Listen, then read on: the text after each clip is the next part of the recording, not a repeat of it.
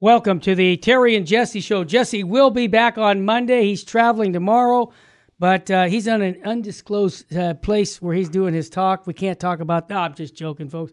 Jess, thanks again for all your work at this parish mission you're working on. Terry, I'm hiding from the liberals. Yeah. So I can't tell them where I'm at because I got a target on my back. That is funny.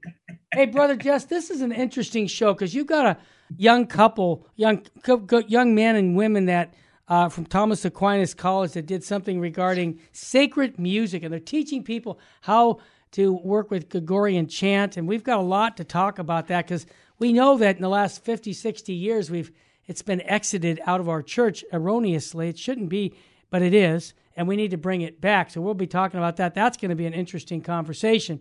Also, I love this story about my uncle, a heroic priest who was murdered while cleaning up a homosexual mafia in the D.C. parish.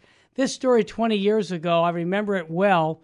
And when we tell about this priest, we'll say, man, we need more priests like him because he was willing to, go to the mat for the faith and much, much more. But Jess, and I got this quote from Fulton Sheen, Jesse, about politics and religion.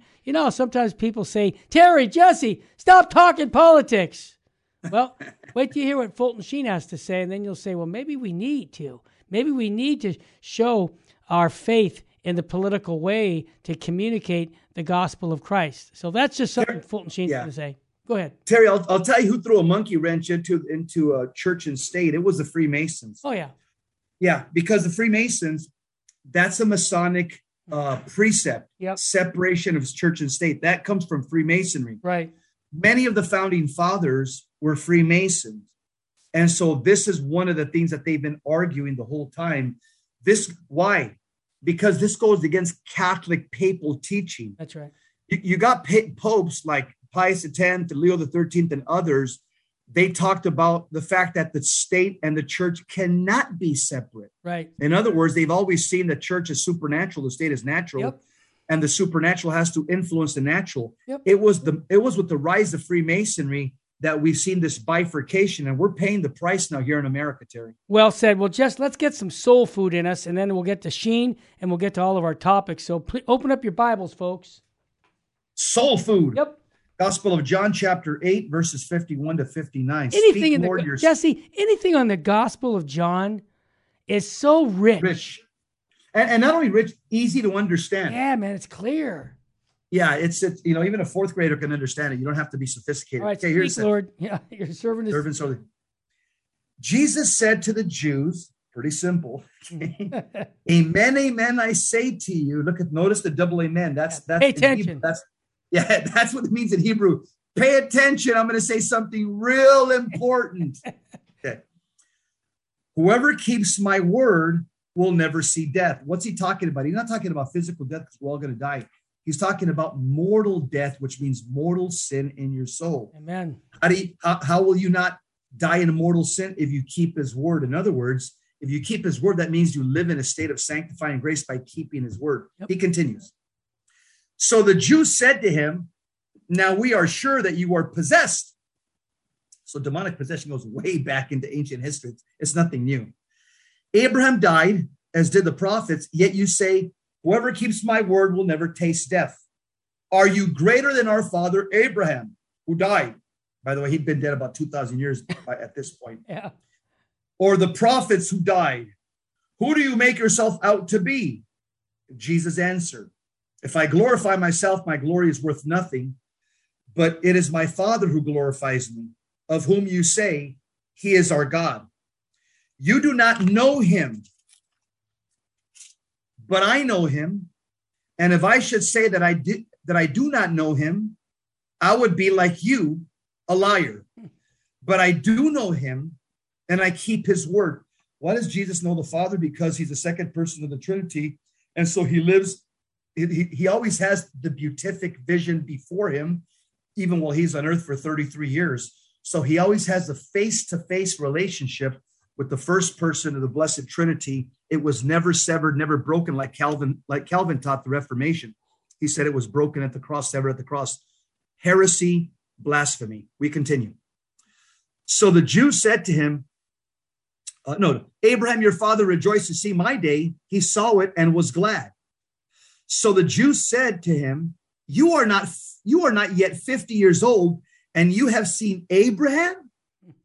Jesus said to them, amen, amen, I say to you, before Abraham came to be, or that the Greek actually says, before Abraham was, I am. I am what? I am Yahweh.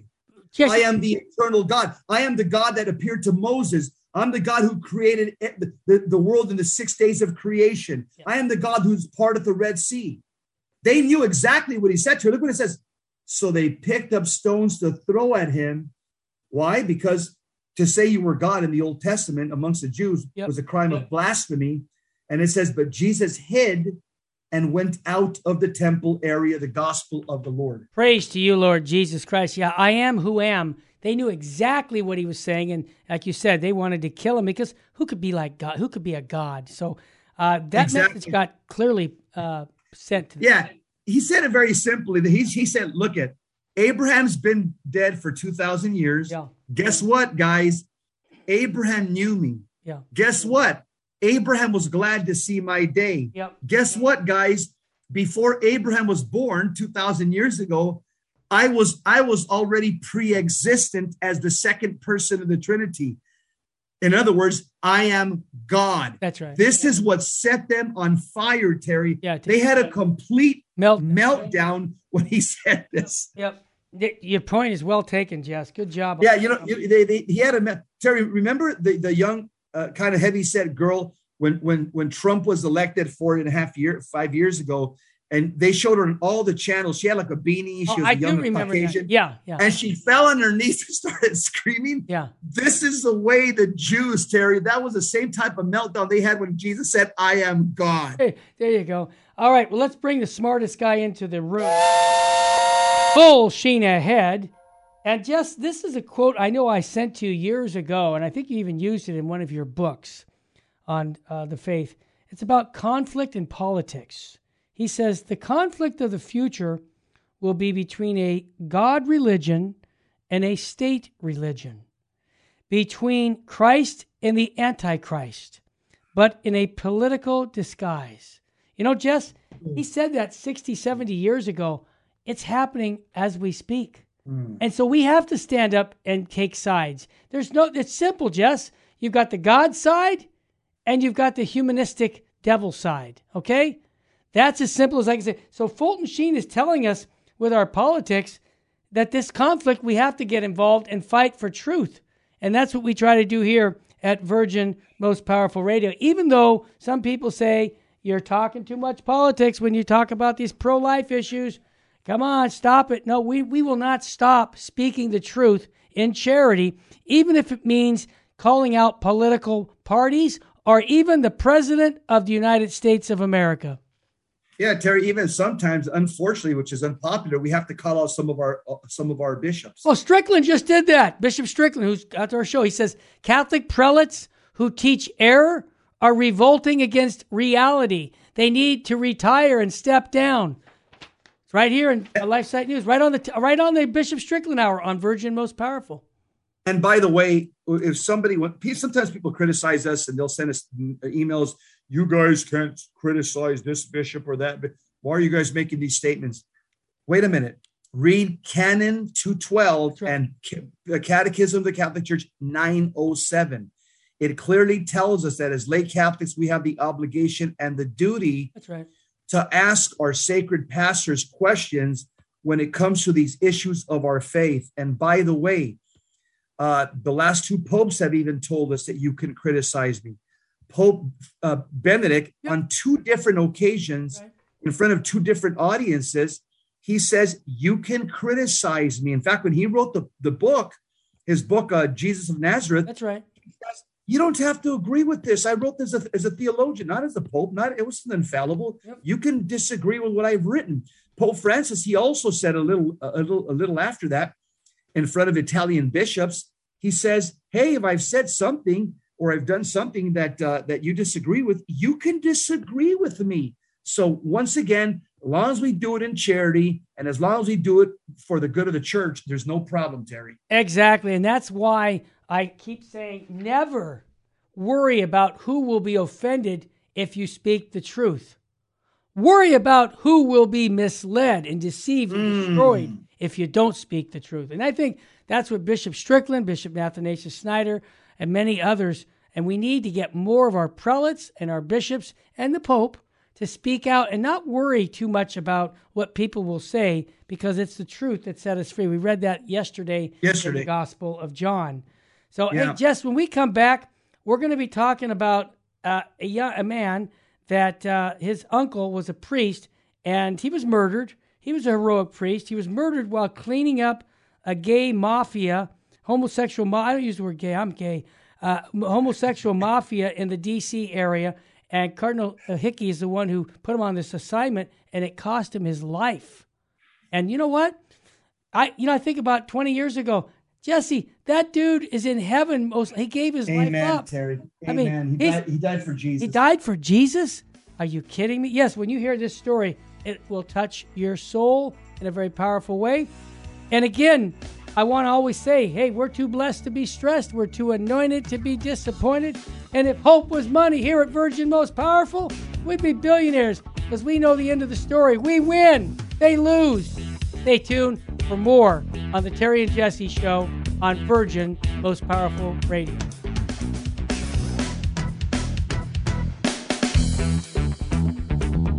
Welcome back to the Terry and Jesse Show. To join the conversation, call 888-526-2151. Now, here's Terry and Jesse. Welcome back to the Terry and Jesse Show. Jess is out. He'll be back on Monday. He's out in the sense doing a parish mission. Just to let people know, I want them to invite you to their parish. How can they do that, brother? I'm serious. Go to jesseromero.com. You're busy. If you'd like to invite me to your parish. Yep. And I'll give your parish a faith lift. A faith lift. Not a and if your parish suffers from lukewarm Catholicism, Dan Schneider says that when I preach at a parish, he goes, Jesse gives DDWPP, devil destroying, power preaching with devil destroying theology. PPWDDT, power preaching with devil destroying theology. That's what you're going to get when you Absolutely. So go to jesseromero.com. Jess, let's talk about this heroic priest. What's the story behind here? I can just imagine how many priests have died like this, Terry. Yeah, nobody knows. Nobody knows. And right now they're in heaven. There's saints, or they're martyr saints in heaven. Yep. But this article was written by Kevin Wells. He talks about his uncle, who was a heroic priest, who was murdered while trying to clean up the gay mafia in a D.C. parish. And basically, this priest died for his flock. And he says, so it's coming up on 20 years since my uncle, Monsignor Thomas Wells. I remember this story, Terry. I can't. I talked to Monsignor. I talked to Kevin Wells about this at one of our conferences. He's a good man. Go ahead. He was murdered in his Maryland rectory during a somber late night. Yep. Late summer night. Deputy State Attorney Kay Winfrey called the scene spine-chilling, as gruesome as anything she'd ever encountered. His body was marked by deep stab wounds around his neck, his head and neck, accompanied by many dozens of slashes to various other parts of his body, like a stigmata from hell. His murder, Robert Paul Lucas, followed the well-worn path of a cold-blooded killer, hiding his outdated brown and beige van amid a metallic forest of other dilapidated vehicles tucked away off a country road. An alcohol and cocaine-fueled homeless tree trimmer carried out Satan's handiwork. But that's only part of the story of the murder of one of the most beloved priests in the history of the Archdiocese of Washington. The groundwork was laid by bad Catholic priests. Repeat that, because there are bad Catholic priests. And we need to eradicate them. Yep. The groundwork was laid by bad Catholic priests. What does he mean? An unshakable conviction shared by dozens of priests and thousands of lay faithful in the Maryland, D.C. corridor is that Monsignor Wells' life and 29-year priesthood ended as a result of the act of homosexuality practiced by priests who once lived in that rectory. Wow. Back then. Wow. Kevin Wells writes this: in the aftermath of Tommy's murder, that's what he calls his priest uncle, we learned that the now bulldozed Mother Seton Rectory in Germantown, Maryland, had been the site of years of appalling sacrilege and sin. I got George Navarini from. Oh, good. Yeah, I'll get it. Yeah, you bet. And here's the point. Yes, George. The aftermath of this murder, he's going to recall him as Uncle Tommy, as the family called him in this affection. We learned that now the bulldozed Mother Seton Rectory in this Germantown, Maryland, had been the site, yes, of appalling sacrilegious sins. It emerged the two priests, Reverend Paul E. Lavin and Reverend Aaron J. Coate, who had served as Mother Seton, had been credibly accused, or you hear that? Accused as sexual predators of teenage boys. Lavin had been stripped of his clerical faculties and Coate accused of sexual molestation in at least, are you ready? 4 states, and also in Peru. Now, God have mercy on him. He died in 2012. Now, a third Mother Seton priest, who seemed to have vanished from the state of Maryland, is also widely known, has been sexually active with other men prior to my uncle's arrival. But this is the part, this priest, his uncle was a no-nonsense type of guy, Jess. Are you back there, Jess? What my uncle's first official act, I love this what did he do, Jesse? His first official act as pastor at Mother Seton was to rip out the rectory hot tub. Are you kidding me? A close friend and confidant of Uncle Tommy's Secret Service agent, police officer involved with the investigation and work of the murder, knew my uncle was twice requested by Cardinal James Hickey of the Washington, D.C. Here's what the Cardinal said: uproot homosexual rings at Mother Seton and his previous parish. This confidant shared with me what many around those parts already knew.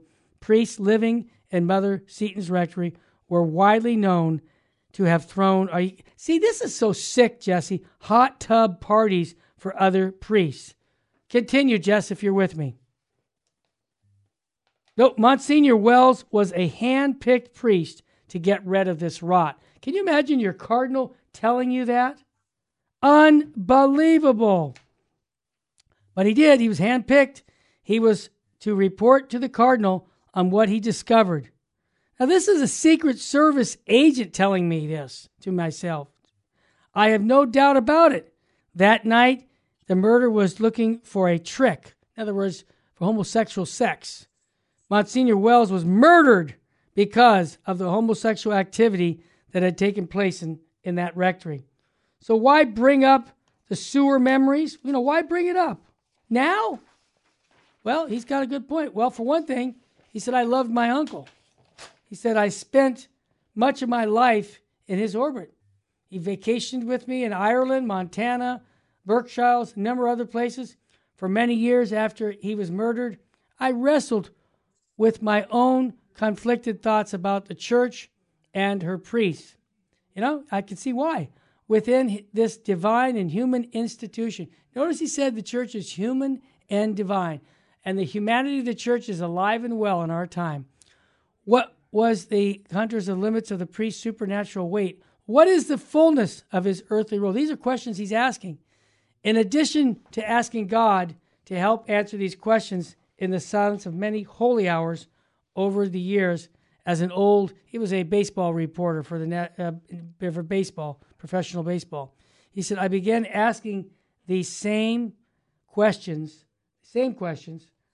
and faithful regarding these intentional priests. And answers began to filter in. I found myself swept back into the biographies of St. John Vianney, St. Padre Pio, St. Maximilian Kolbe, and many of the other giants. When I witnessed firsthand accounts of sacrificial work from some faithful priests. See, he died for the people. For his priesthood, he died, just like St. Maximilian Kolbe. He said, men and women of great wisdom and holiness opened up to me. And I started recording and organizing the information they gave to me. So he's a reporter. He's getting the facts. He said, I was on a high-powered pilgrimage, the likes which I've never before experienced, when suddenly the idea of writing a book took root in my mind. But who was I? I was just a layman, he said. I write a book on how priests should be? No. He said, I'll tell you who I am. And I like this. I'm a faithful Catholic who has had enough of this brutalness and the wickedness in the church.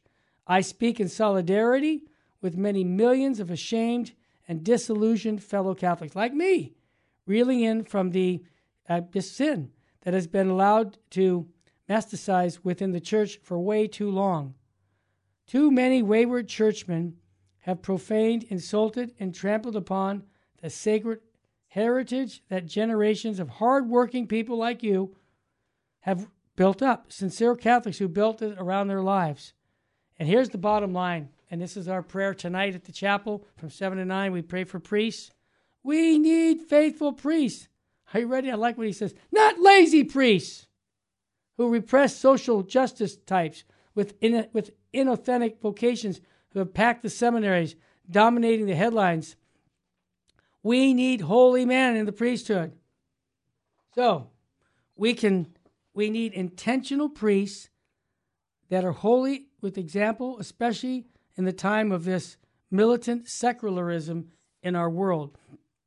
So he wrote a book about true Catholic priesthood, and I think it'll inspire people, about my uncle Tommy, the Monsignor. And this week, the Sophia Institute Press released the book. Here's the title, The Priests We Need to Save the Church. And I think it would be good to give to your priests at your parish. In the book, he said, I dare to tell the clergy, while their flock is fleeing, and beg them to reconsider their sacrificial role of shepherding their lost and bleeding sheep back into the pen. Yep, that's pretty much it. And I'll just take a pause. Father Enrique Ureta, good friend of mine from the 1980s, wrote a book, The Homosexual Network. And unfortunately, when he wrote that book, he also was told he's nuts, and he was right on. And I just, people have to wake up. Now we're realizing this has been going on for decades. Now, he says, until the parish priest lives up only to become a saint, and he's right, there will be no healing in the church. That statement is absolutely true.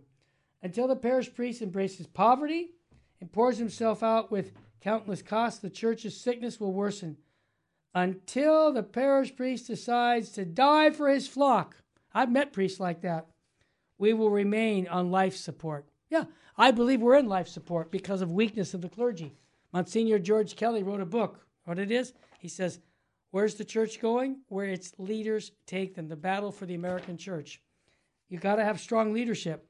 We need men, he said today, proclaimers of God's word who are unafraid to preach the Catholic faith at the blazing furnace of the truth, that is. And I want to just say, if we can we're going to get this next segment in about sacred music. I just want to mention this, that he said, we need priests to offer up their lives so now that the lady will gain and restore a sense of fatherhood. He's spot on. Such priests will become the story of our time. They will bring massive conversions and restore our church to the culture that we have as a Catholic culture. Now, 2 nights before his uncle's murder, Tommy sat, and this is so beautiful, I want to get this in. He basically helped him and his wife realize that even their situation where they couldn't have a child was a blessing. And he gave them great solace and direction. And I just think this priest was so good because there's another story, if I can share it. David Russell, a Vietnam Marine Corps frontline soldier turned drifter, worked at a gas station down the road from Father Tommy's parish, Sacred Heart in Bowie, Maryland. Tommy and the attendant began to strike up a conversation at each fill-up. In the process of discovering his mental scars and war had inflicted on David, Tommy learned that he was a Catholic. They talked, intensified, and within a year, the Marine vet became a daily communicant. Is that awesome? What's even better, he ended up teaching at the parish, and Father asked him, have you thought about becoming a priest? The guy became a Catholic priest. He preached at his funeral. This is the kind of priest this man was. Hey, when we come back, I'm hoping to be able to get our next interview on with sacred music here on the Terry and Jesse Show on Virgin Most Powerful Radio. What a great story about his uncle. The name of that book, Get it from Sophia Press. You can't miss it. We'll be right back with more. He's on. Welcome back to the Terry and Jesse Show. To join the conversation, call 888-526-2151. Now, here's Terry and Jesse. Jesse, welcome back, brother. Okay, we're still not being able to hear Jesse. We're having some technical challenges here, but before we go to the interview, I want to mention to folks that we talked about a holy priest who died 20 years ago. There's an organization called Pray for Priests, a rosary crusade for priests. They've got 20,000 people fit into a stadium in Sacramento, California on May 28th. Father Don Calloway will be there. They've asked me to give a talk also. I'm going to be there. And so we'll tell all 20,000 people about Virgin Most Powerful, that's for sure. But we'll be here. And I believe we've got George. George, are you with us? This is a Terry. I am. Oh, can you hear me? Yeah, I don't think I can hear Jesse, though.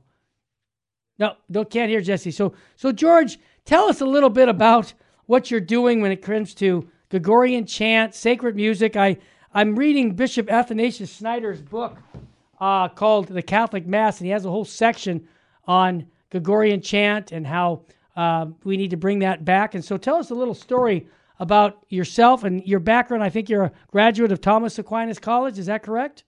Correct. I'll give you a little bit of background to myself. I've always been a great lover of music. And when I was 14, 15, my parents actually started going to the traditional Latin Mass in Oakland, California.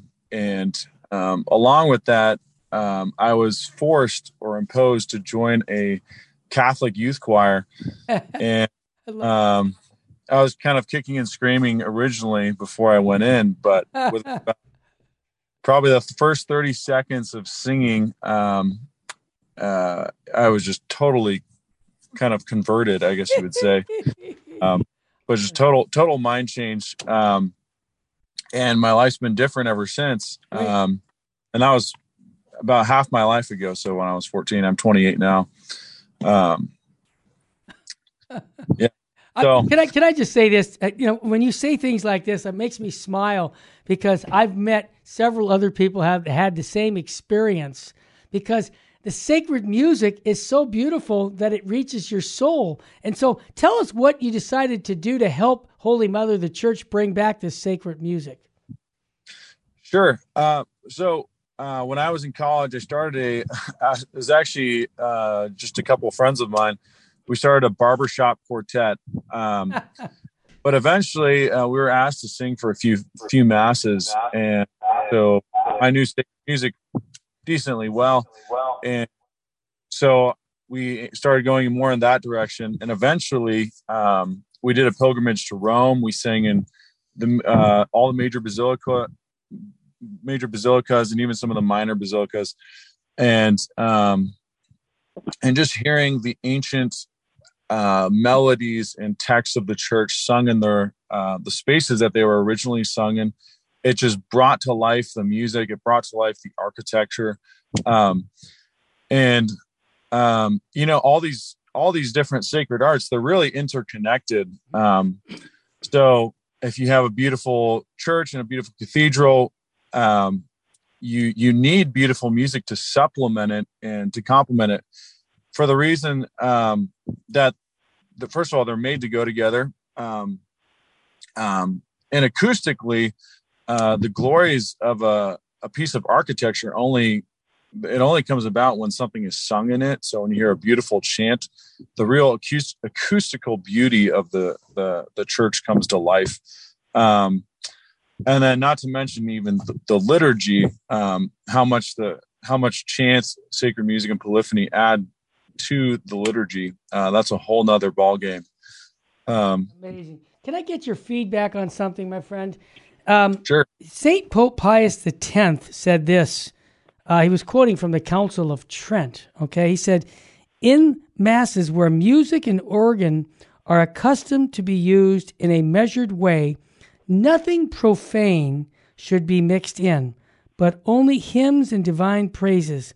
The whole manner of singing in the musical moods should be calculated not to offer vain joy to the ear, but so that the words can be understood by all, and so that the hearts of the listeners may be seized with the desire for heavenly harmonies and the contemplation of the joys of the blessed. Isn't that the kind of music you're talking about?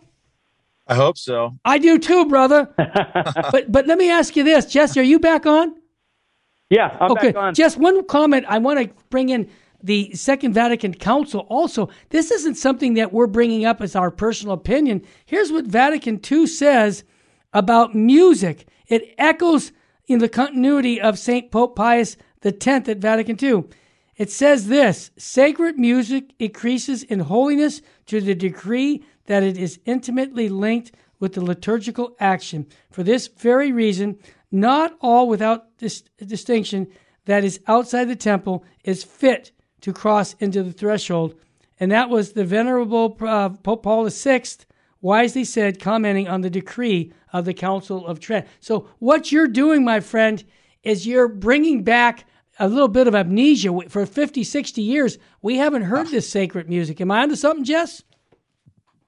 Yeah, I haven't met George yet, but we have a lot of the same friends. Okay. George and this quartet of Thomas Aquinas graduates who are incredibly gifted. They're going from parish to parish out there in Phoenix, and they're basically showing Catholics what sacred music looks like. And so I want to commend them. Yeah. But thanks be to God, because of the internet, they also, you guys, George, tell me a little bit about your Chant School podcast, because this way you could affect more than the Diocese of Phoenix. You guys could affect the entire country. Tell us a little bit about your Chant School podcast. Sure. Well, the podcast came about as a need that I saw in parishes. I worked in a few different parishes throughout the states, and I think at this moment in history, you're seeing a great desire, especially amongst pastors and the lay faithful, for a return to beauty and a return to chant and a return to tradition. But the one issue is there's a large amount of unintentional ignorance on how to perform it, because we've kind of we skipped over it for 60 years. There's a lack of knowledge on pronunciation of the Latin, a lack of knowledge on how to sing the melodies, how to do them correctly. And there's a lot that goes into chant. It's a very ancient and rich art.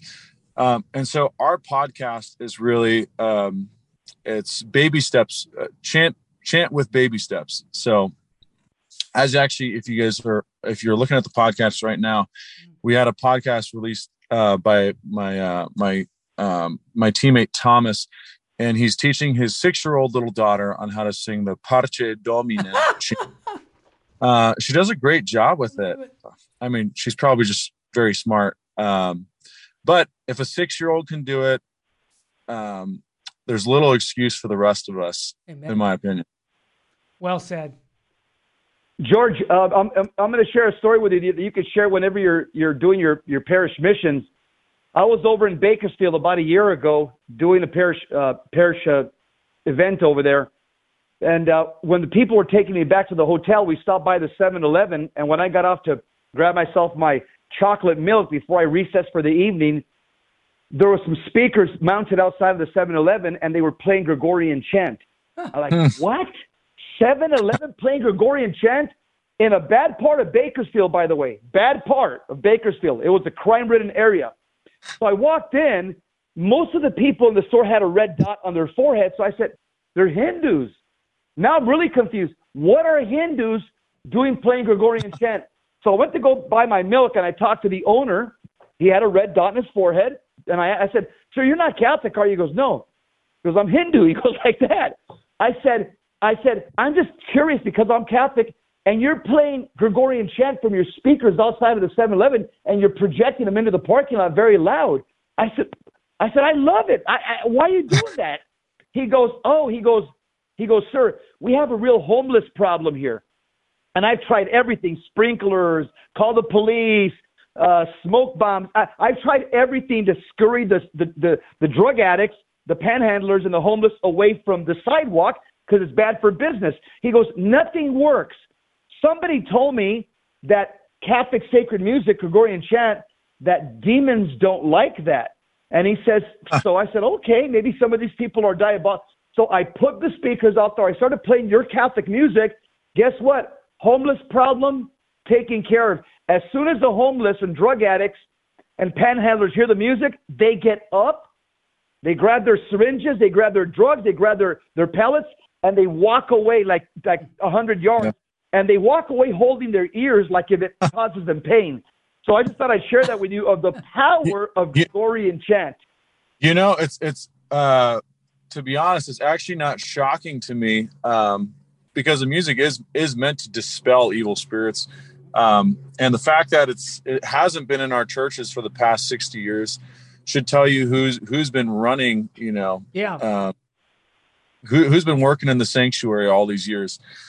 So that's really not a shocking claim. I did hear that story from someone, I think, at your parish, and I didn't know it was a Hindu shop owner. That's so even secular people realize the power of it.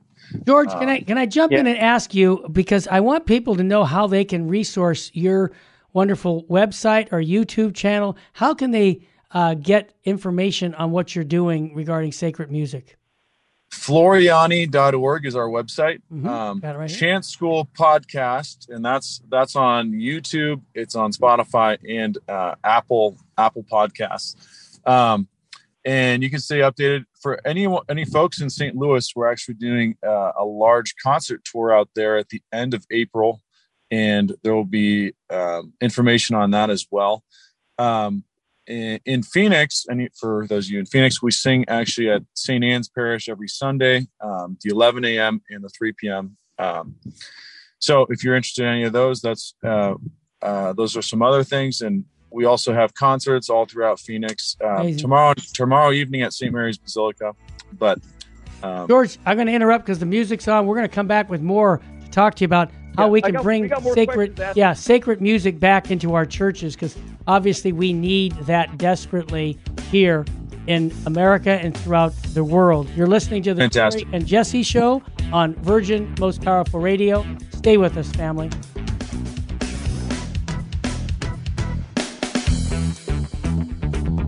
Welcome back to the Terry and Jesse Show. To join the conversation, call 888-526-2151. Now, here's Terry and Jesse. Go ahead, Jess. We're back to the Terry and Jesse Show. We've got, George, what does Floriani mean? I should have looked it up before the show. I'm embarrassed I didn't even look it up. What does it mean? Great question. My confirmation saint was Saint Florian. And I had a bit of a miraculous experience with my confirmation saint. I almost drowned in the Yuba River in Northern California. Wow. And anyhow, that's a long story, but I got out of the river and I realized I need to thank Saint Florian. And only later did I realize he was the patron saint of drowning victims. And so I didn't, as someone mentioned to me after, you don't choose your confirmation saint, they choose you. And that, so only years later did we, I asked the guys, what do you think of the name Floriani after St. Florian? So that worked out and they liked the name. And one of our biggest events actually was singing for the Norbertines of St. Michael's Abbey for the dedication of the new monastery, which happened on St. Florian's feast day. Oh my which was like a Monday or Tuesday. So it was very random, but it showed us that he really is interceding for us. Awesome. George, tell me a little bit of the Protestants have made a cottage industry of from, Protestant Christian music.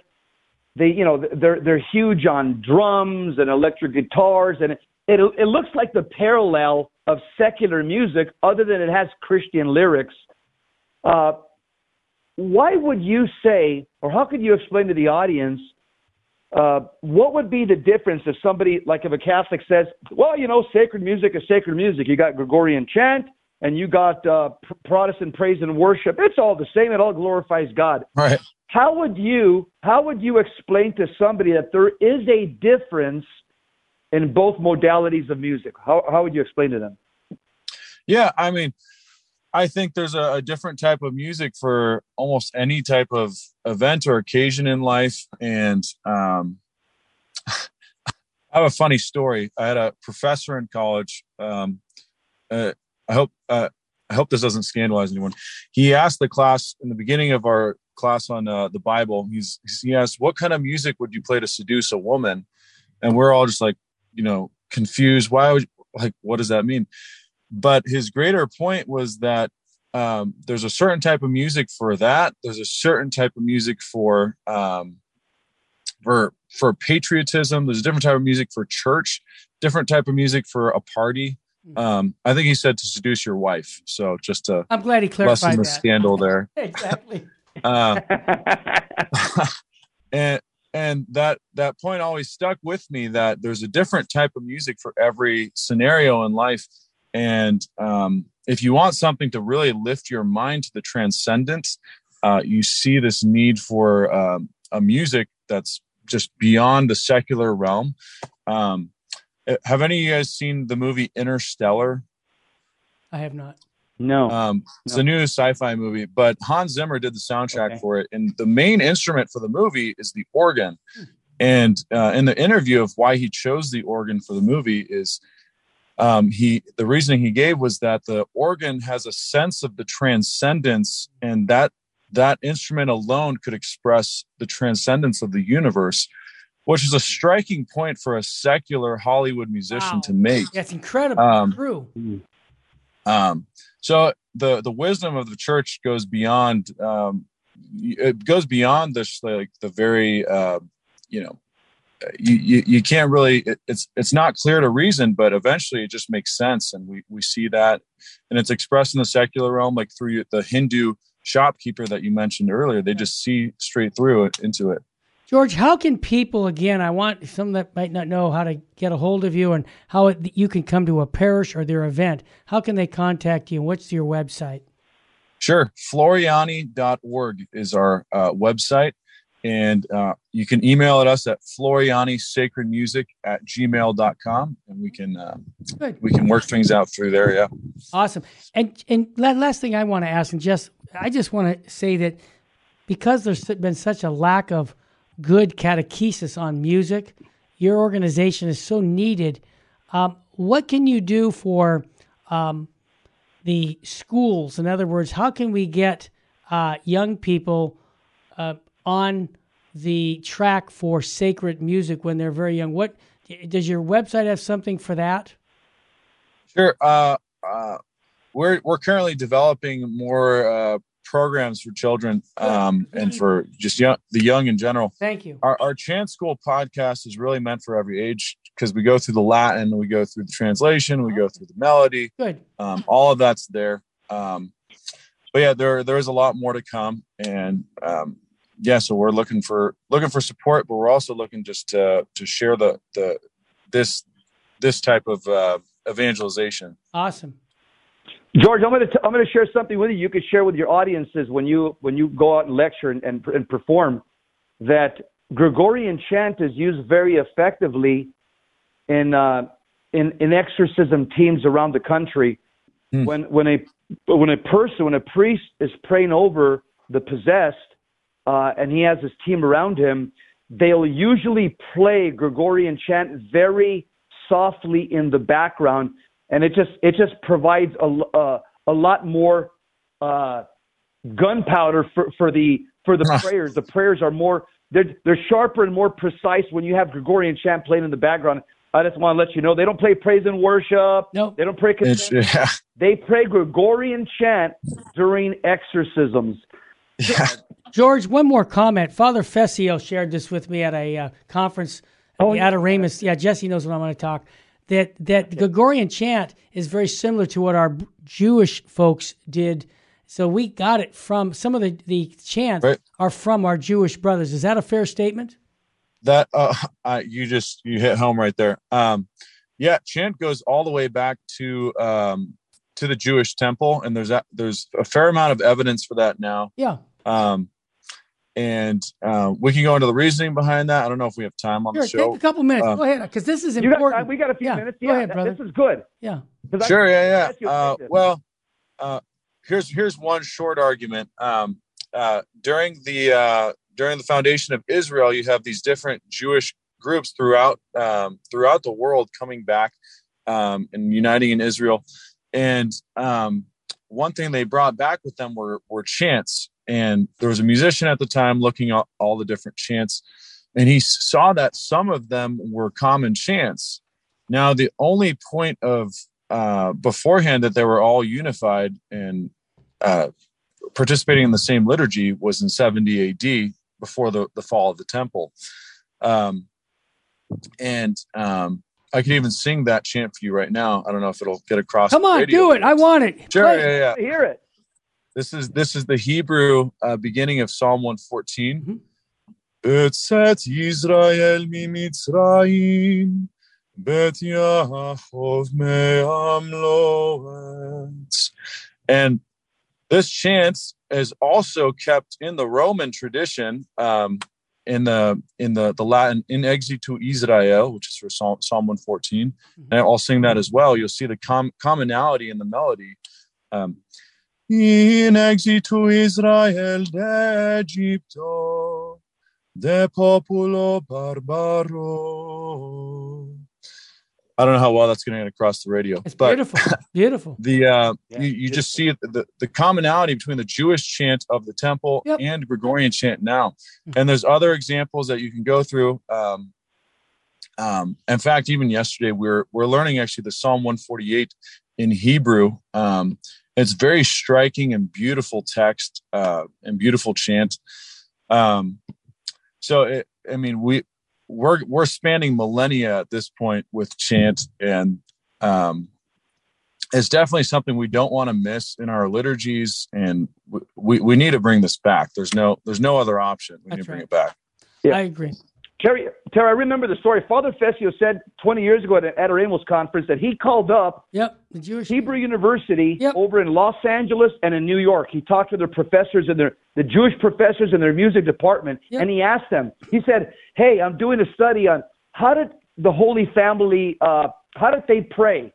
The Hebrew professors in New York and LA told Father Fessio, said, have you heard of your Gregorian chant, Father? He goes, yeah. He goes, that's the way Jesus, Mary, and Joseph prayed. He goes, what? He goes, yes. He goes, you Catholics took your Gregorian chant from Jewish chant.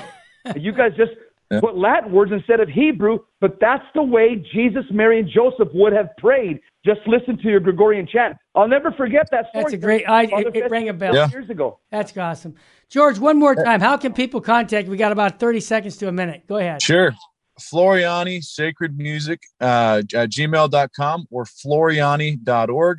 We're on Spotify. Our podcast is Chant School Podcast, and you can find that on Spotify, Apple Podcast, and YouTube.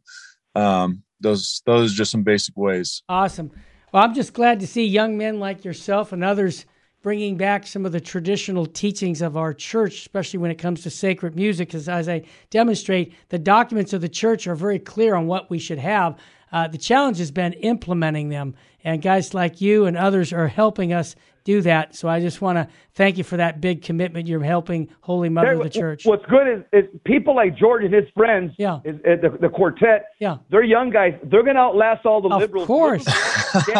And these guys are going to restore the church. Praise God. Yep. The way, and let's just be honest, even a lot of the heresies that went on in the church came through music. Music is such a powerful means to teach the faith.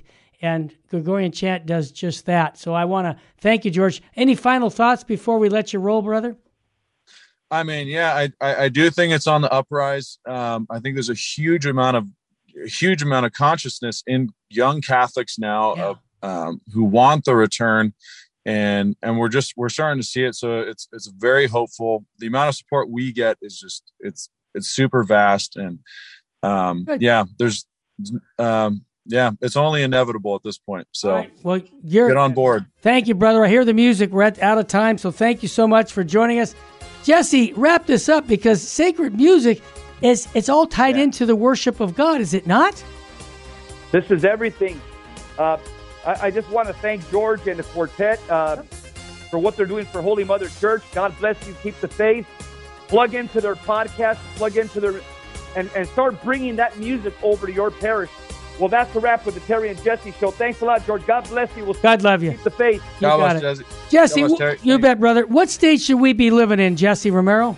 Let's live in a state of grace. Don't live in a state of mortal sin. Amen, brother. Make sure that you're reading your Bible every single day. Praying your rosary every single day. Make sure that you're becoming holy or die trying. Become holy or die trying. Terry. And remember, Our Lady of Fatima said souls are going to hell because no one is there to pray and make sacrifices.